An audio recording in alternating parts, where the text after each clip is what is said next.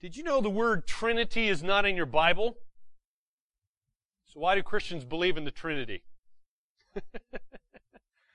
And it's interesting, did you know the Unitarians tell Christians the word Trinity doesn't appear in the Bible, and therefore that's why you shouldn't believe this. But, and by the way, they're right in that statement, because it doesn't exist in your Bible, the word Trinity. Although the word Trinity is not there, certainly the doctrine of the Trinity is certainly there. And in fact, we even see it right here in Ephesians chapter 1. Not the word, but the truth. In fact, remember all the way from verse 3 to 14 is one long Greek sentence. One very long extended sentence. And what the Apostle Paul is doing here, he just seems to be piling one great truth upon another, and the whole point of this is his desire is to express adequate praise to God. That's why he starts with the word blessed. He's given this eulogy, if you will. Still, there is certainly obvious progression in these phrases that we see here, and that's why I'm breaking this up into actually 3 different messages. We've looked at the Father's plan from verse 3 to 6, Father's plan of salvation. Today we're going to see what is Christ's mission, God the Son's mission, and then next week, Lord willing, we'll look at what's the Holy Spirit's work.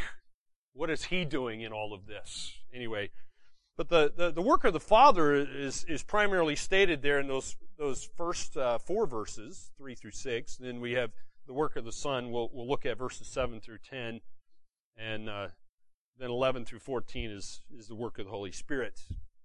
So today we're primarily thinking about what is Christ's mission? What did He come to accomplish? Why did He come to earth? What was His role? Well, certainly all 3 persons of the Trinity, the Godhead, were involved in the work of redemption, the work of salvation, but Christ's role is central in this particular text. And so the work of the Father was primarily in planning our salvation. The work of the Holy Spirit applies that plan and that work to the individual's life. And Christ's work was to achieve salvation. How did He do that? He achieved salvation through His death and the resurrection. So let's read God's words, the words of the living God here from Ephesians 1 verse 7.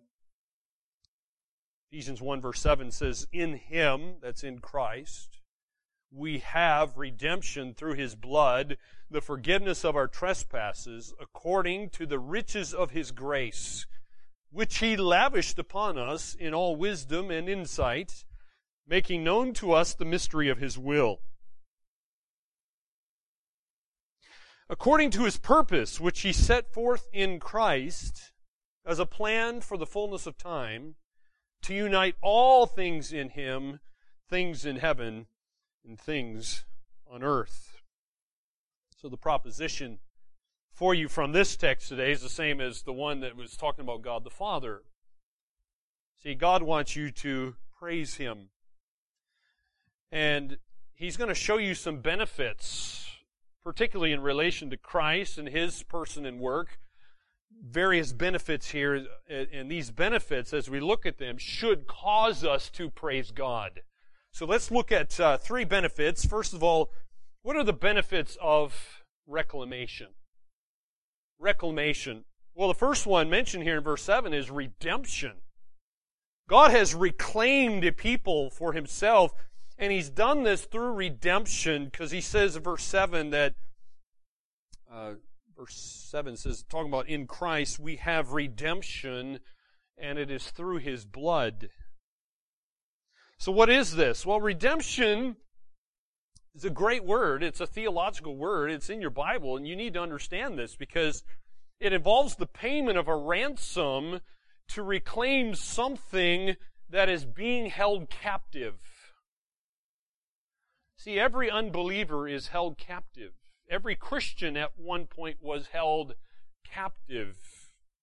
And so this word means to loose. Literally, it means to loose. You're setting free. You are delivering someone from captivity. And this was accomplished by the payment of a price. See, this didn't happen by just an accident. It required a purposeful price being paid. Now, here's an encouraging thought for Christians. For it is not merely that we are just bought from the marketplace of sin, never to return there again, but see, a person, even in Bible times, could be bought on a slave block, never be sold on that slave block again, but for the rest of their life continue as a slave, never being free. But this is not what Jesus does for us. See, Jesus, He pays the price. He sets you free from the slave market. And you're permanently set free. Because He bought you. And this is what enabled various hymn writers to write some amazing hymns. And one of my favorites is a hymn written by Charles Wesley. The title of the hymn is And Can It Be? And in one of the verses, here's what he says. Look at these precious words, because he says, Long my imprisoned spirit lay, fast bound in sin and nature's night. Thine eye diffused a quickening ray. I woke, the dungeon flamed with light. My chains fell off, my heart was free. I rose, went forth, and followed Thee. You see the point he's making. Charles Wesley understood the truth of redemption. It was a wonderful benefit. And caused him to praise God because of that truth. But if you don't understand why you need someone to pay the price to free you from the slave market, then you're not going to praise Him. Why do we need redemption? One word, my friend: sin. You're a sinner. Your very nature is sin. See, what does sin do? See, sin takes away the righteousness that God intended to characterize our very lives and holds us hostage to Satan's purposes. And so apart from Christ's provision, we would perpetually exist in a prison of guilt and shame. Is there any hope of escape? Is there any hope? Yeah. Now, you can't escape by your own actions. No way. By yourself, in and of yourself, you have no hope. But there is hope here. You can't escape by your actions. You say, well, why is that? Well, you're too tainted by your own sin. You have to be rescued from this sinful state by something that is outside of you. You need someone to pay this price for you. You say, well, how much did it cost Christ? Well, look at verse 7, because it mentions the price right there, that in Him we have redemption. What's the price? It's through His blood. And that's just a euphemism, I guess, saying that Christ had to die. Because it's the way it's always been. Romans 6 tells us the wages of sin is death. There had to be a death to pay the price, because that's the way God designed it. And so the price of our ransom is the sacrifice of God's own Son. By the gift of His life, we are freed from our captivity to sin. And so this redemption here is tied to Christ's shed blood that He gave willingly on the cross. The Apostle Peter also talks about this. I love the way he puts this. So look at this. He says in 1 Peter 1, verse 18, knowing that you were ransomed or redeemed from the futile ways inherited from your forefathers, not with perishable things, such as silver or gold, But how, notice, Peter tells you how the ransom was paid. How you were redeemed. He said it's with the precious blood of Christ, like that of a lamb without blemish or spot. So the first part of this wonderful benefit of reclamation is redemption. There's a second part. The second part is remission. See, it gets even better. There is now remission, because it goes on there in verse 7, it talks about the forgiveness of our trespasses according to the riches of His grace. So what is remission? What is remission? Well, think of it this way, my friends. When you remit something, you cancel a debt, or you are removing the penalty that you owe. And this is what Christ does. He removes the penalty. He cancels your debt. And so because of Christ's death for us, we no longer have a penalty to pay. So you say, well, remission of what? A cancel of a debt, the removal of this penalty? What's my problem? Well, again, notice it mentions your sins or your trespasses are your greatest problem here. You say, well, what's a trespass? Well, surely you know what a trespass is, right? You ever seen those signs? No trespassing? Trespassers will be prosecuted, right? You've seen those signs. Well, what happens when you trespass? Well, it just means you've crossed someone's boundary. You've crossed a boundary and you've done it without permission. So we trespass when we cross boundaries that God has set for us, when God has told us to obey and stay within something, and then we turn off that path, go our own way, we've trespassed. And since we have all done this, by the way, what hope do we have? We're all trespassers. And we're going to be prosecuted. The omniscient one knows we've crossed the boundary. So we need the blood of Christ, which deals with our trespasses then. And this is good news because Christ's blood redeems us in two ways. Christ's blood pays that penalty, cancels that debt in two ways. First of all, it redeems us from the original sinfulness of our human nature, because this is the state we're born in, right? You're born as a sinner. You're in that state. You're in that position. But it also frees us from the guilt of our daily sin. So praise God, every dimension of my sin has been covered under the blood of my Savior. So my sins, past, present, and future, have all been dealt with some 2,000 years ago. That's what remission is. It's a wonderful benefit. So my friend, God wants you to know how vast His mercy is.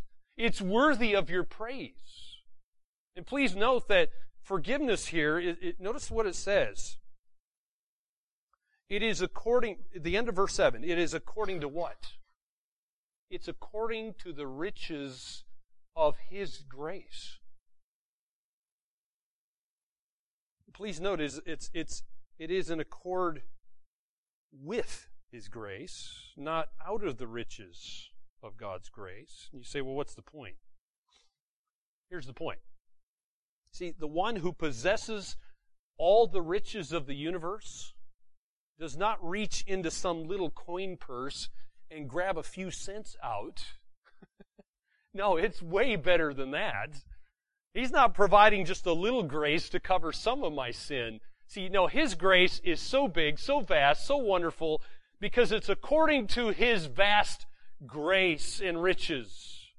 In other words, His mega wealth is being lavished on us, because that's what the next verse talks about in verse 8.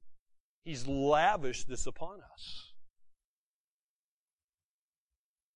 So how does God lavish on us? The answer is, this just keeps getting better and better. Because notice, He's lavished this upon us, His grace upon us with what? All wisdom and understanding. In other words, God knows what He is doing. He's the God of all wisdom and understanding. And He knows who you are. He knows exactly how much grace you need. And despite His insight into me, And into you, He still grants His grace. Oh, incredible, isn't it? In His wisdom, He knows more about my sin than I even know about myself.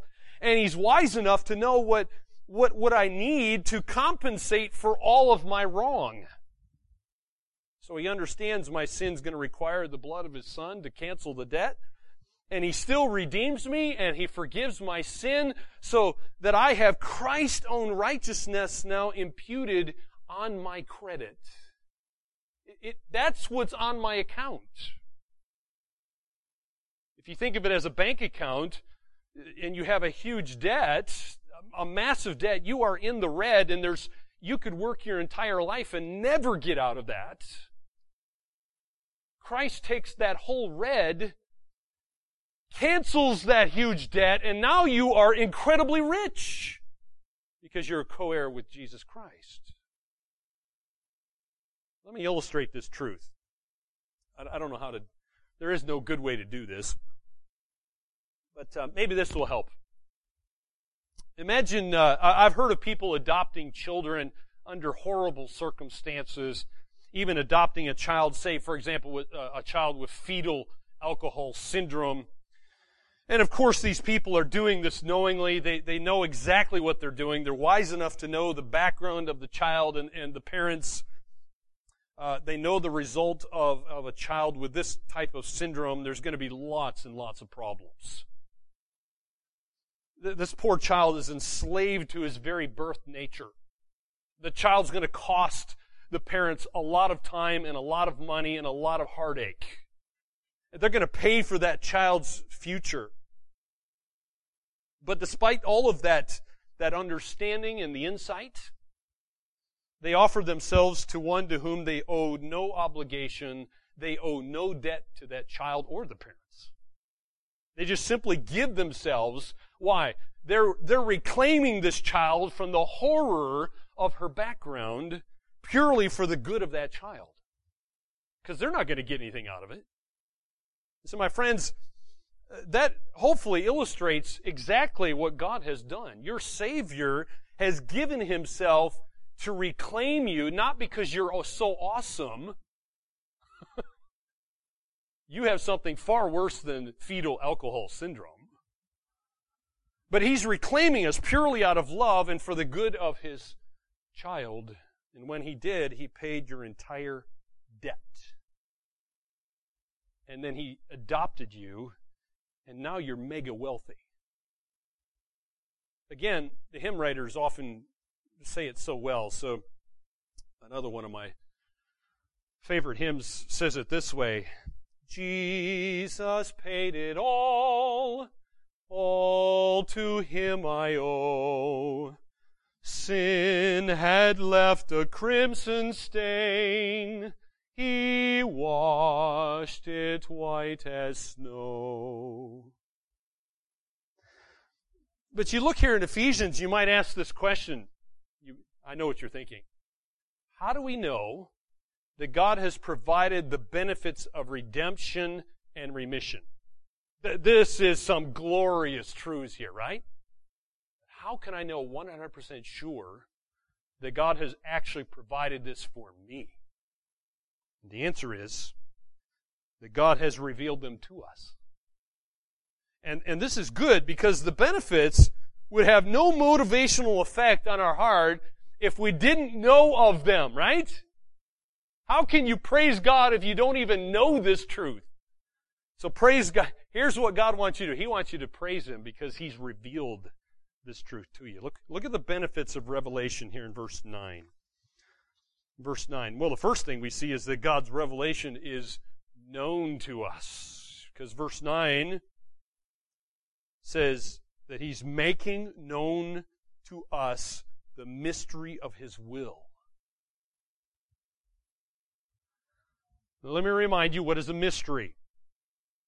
Okay, don't think Sherlock Holmes, Agatha Christie kind of mystery. See, a mystery is just a truth that was once hidden that is now being revealed. And it could not be seen before, but now it's something that you can see. It's something you can now understand. And so when the Apostle Paul says that the mystery's been made known, he signals to these people, the Ephesians, and to us today, that what the prophets had anticipated, were looking forward to, has now been revealed. Praise God. And so, this is good news. We're in a very special time. Because we get to understand some stuff that even the prophets didn't understand. This is a wonderful benefit, is it not? But there's a second thing as we think about the benefits of God's revelation here, is that God's revelation is special because it's His will. Again, verse 9 tells us this. He's making known to us the mystery of what? What's the content of that mystery? It's His will. Do you want to know God's will for your life? Well, He's told you a lot of things of His will for your life. So what has God revealed? It is His will. And so that's the content of His revelation. And it's always been, by the way, it's always been God's plan to deliver His people by the grace and the power of Jesus Christ. That's always been the plan. Because we saw that way back in verses 3 and 4, didn't we? That's plan A, and there is only a plan A. God never changed His mind. It was before the creation of the universe. He chose to do it this way. But now we can see this, and this is a wonderful privilege. It's a great privilege. But some people look at this and they're like, okay, particularly lawyers, they're always looking for the fine print. They're looking for the conditions. They want to know, and it's like as we're going around looking at properties, it's like, are there any covenants? Surely, there's something too good. You're looking at something, you want to know, the insurance agency is surely, they're finding the loophole to want to get out of something. Isn't that the way we think? And so some people look at this and they're like, man, this is just too good to be true. There's got to be some conditions or covenants or some fine print here that I'm just not getting. Well, here's some good news. Number 3, that God's revelation comes with no conditions. No conditions. Look at verse 9 again, because He's making known to us the mystery of His will. And it's according to lots of covenants and conditions and fine print stuff, right? That's not what it says. No, it's according to His purpose, which He set forth in Christ. Oh, that's good news. So there's none. There is absolutely none. God's revelation is according to His good pleasure, in other words. That's just it. Those are amazing words. See, God revealed salvation to His people simply because it brings Him pleasure. He loves this stuff. Clearly, He delights to show mercy. And there is no work or merit that is the condition of Him doing this. You see, some theologians who try to act like theologians have said, see, God's looking down through the corridors of time, and He's looking at your awesomeness, and you're just so wonderful, and He can't resist you, so He chooses you because you're so amazing. Really? No, that's not what it says. He's just choosing to show mercy because of His own good pleasure, nothing to do with us. So what in us makes us worthy to receive that revelation?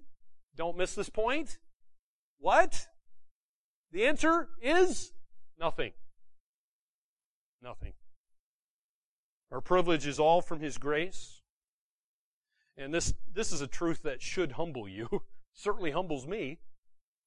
See, I have nothing good in and of myself that God is interested in. Nothing to offer Him. Nothing whatsoever. And strangely, this truth doesn't always humble people.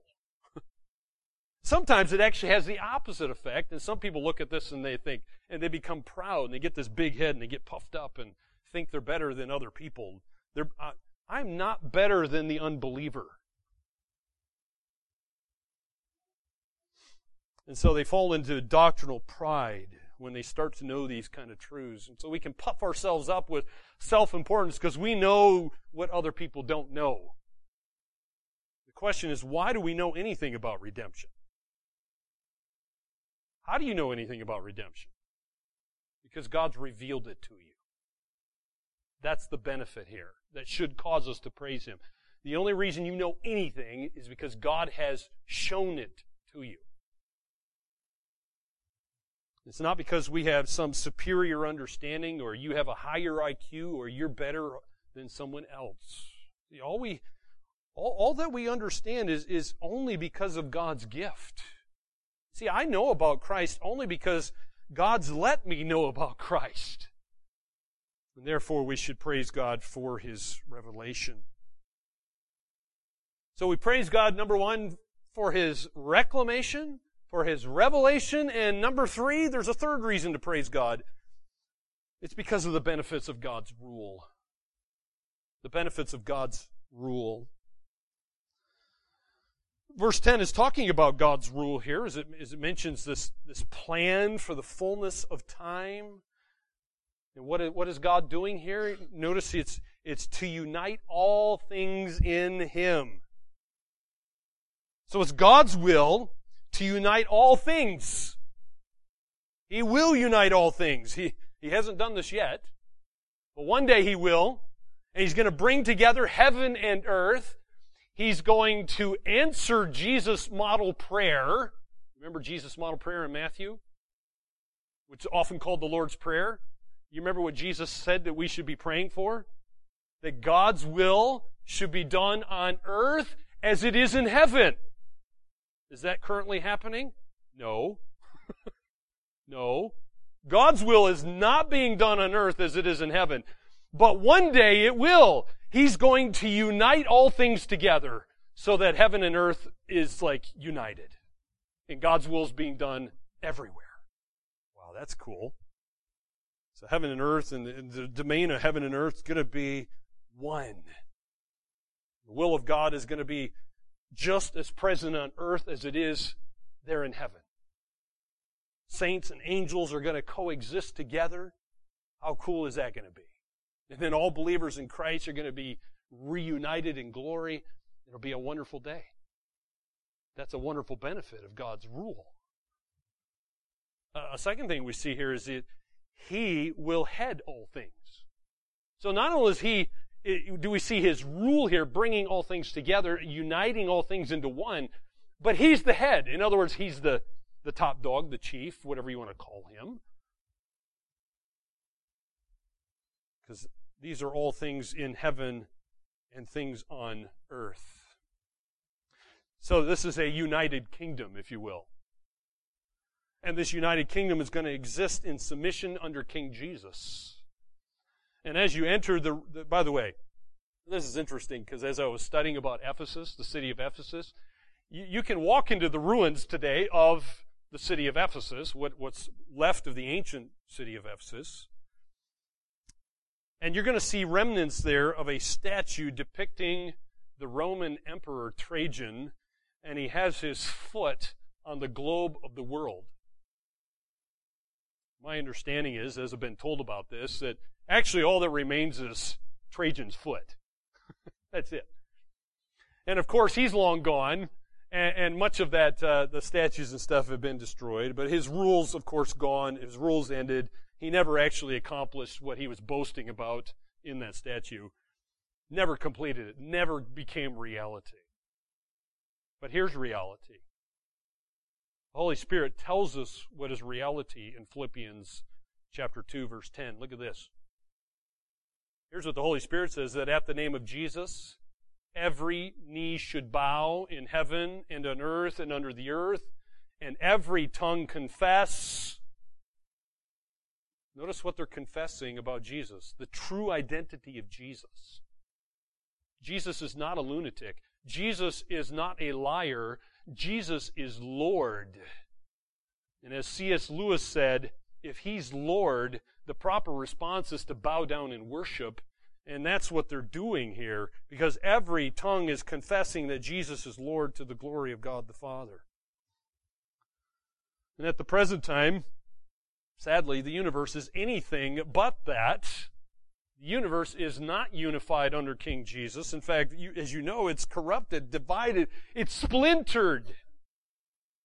And even the Bible tells us that Satan is now the ruler of this world. But in this day, when this comes, the ruler of this world is going to be cast out, Jesus said. He and all those demons are going to be cast into a place that has been prepared for them. Jesus said He has prepared the lake of fire for Satan and those demons. They're going to be put there. During the millennium, they're going to be put into a pit. At the end of the millennium, they'll be released for a while, and then eventually they'll end up all eternity in that lake of fire. So when every trace of evil's been disposed of, here's the good news. God's going to establish this incomparable unity. It's based in Himself and is dealing with all these things that are remaining. And that's the inevitable goal of the universe. That's reality. During the millennium and the eternal state, there will be no corner of this world, no little dark spot of the universe where Jesus' rule will not extend and won't reach. See, today we have places where there's no cameras, right? And people do their evil and their wickedness and they don't get caught. But King Jesus knows everything. He doesn't need cameras, CCTV, and whatever you want to call it. He doesn't need satellites. He'll know everything. His rule extends to every space. And so what does God reveal to us? Well, what does God reveal to us?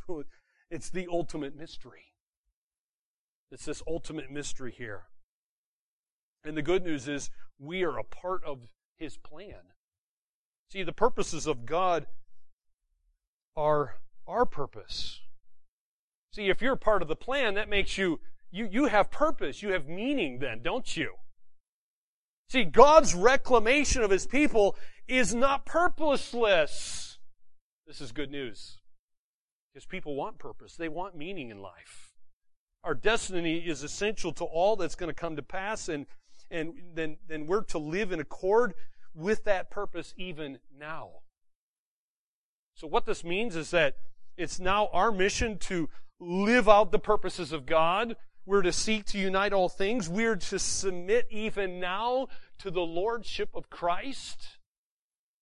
Do it now. Let's just get practical for a moment, okay? We're to serve Christ, right?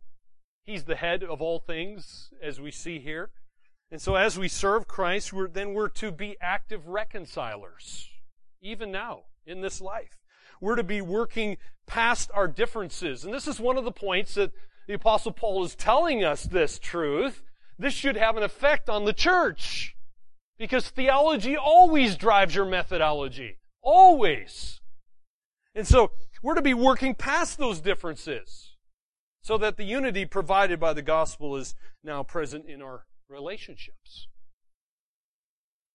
At a personal level, this means we're to confess our sins to one another, James tells us. It means you're to forgive one another. It means to reconcile with people with whom you have differences. It doesn't mean to ignore them.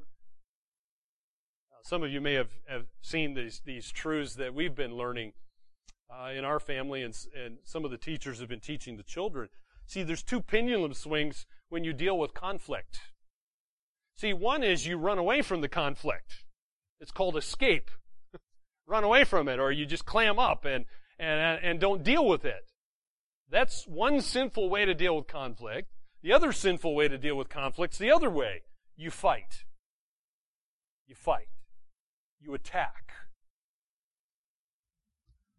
Well, God says neither one of those options are correct. You come and you be reconciled, even with people with whom you're different. That means the Jews were to reconcile with Gentiles. Gentiles were to reconcile with Jews. Asians reconciling with Europeans, or however you want to. However, the masters reconciling with their slaves, all right? Various ways that their reconciling needed to be taken place. So disunity among God's children is something that should not be tolerated. Family members shouldn't be fighting with each other guess what? If you're a child of God, you're a family member with other brothers and sisters in Christ. And so at a church level, we must be committed then to lots of different kinds of reconciliation. That includes even racial reconciliation. We need to be committed to cultural diversity.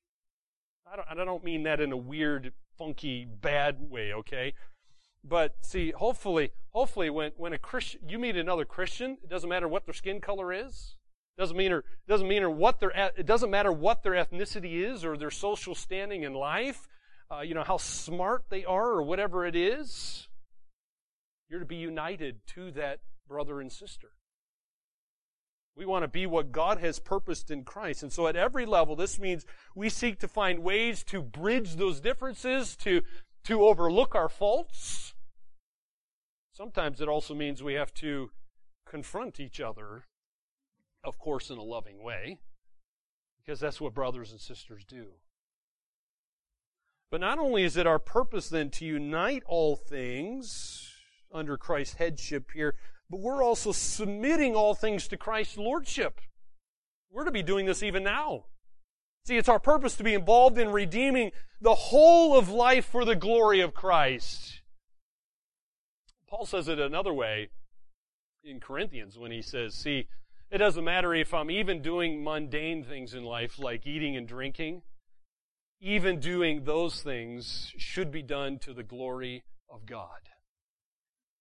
So we must refuse to separate the secular away from the sacred, which is something that was been taught down through church history for a long time.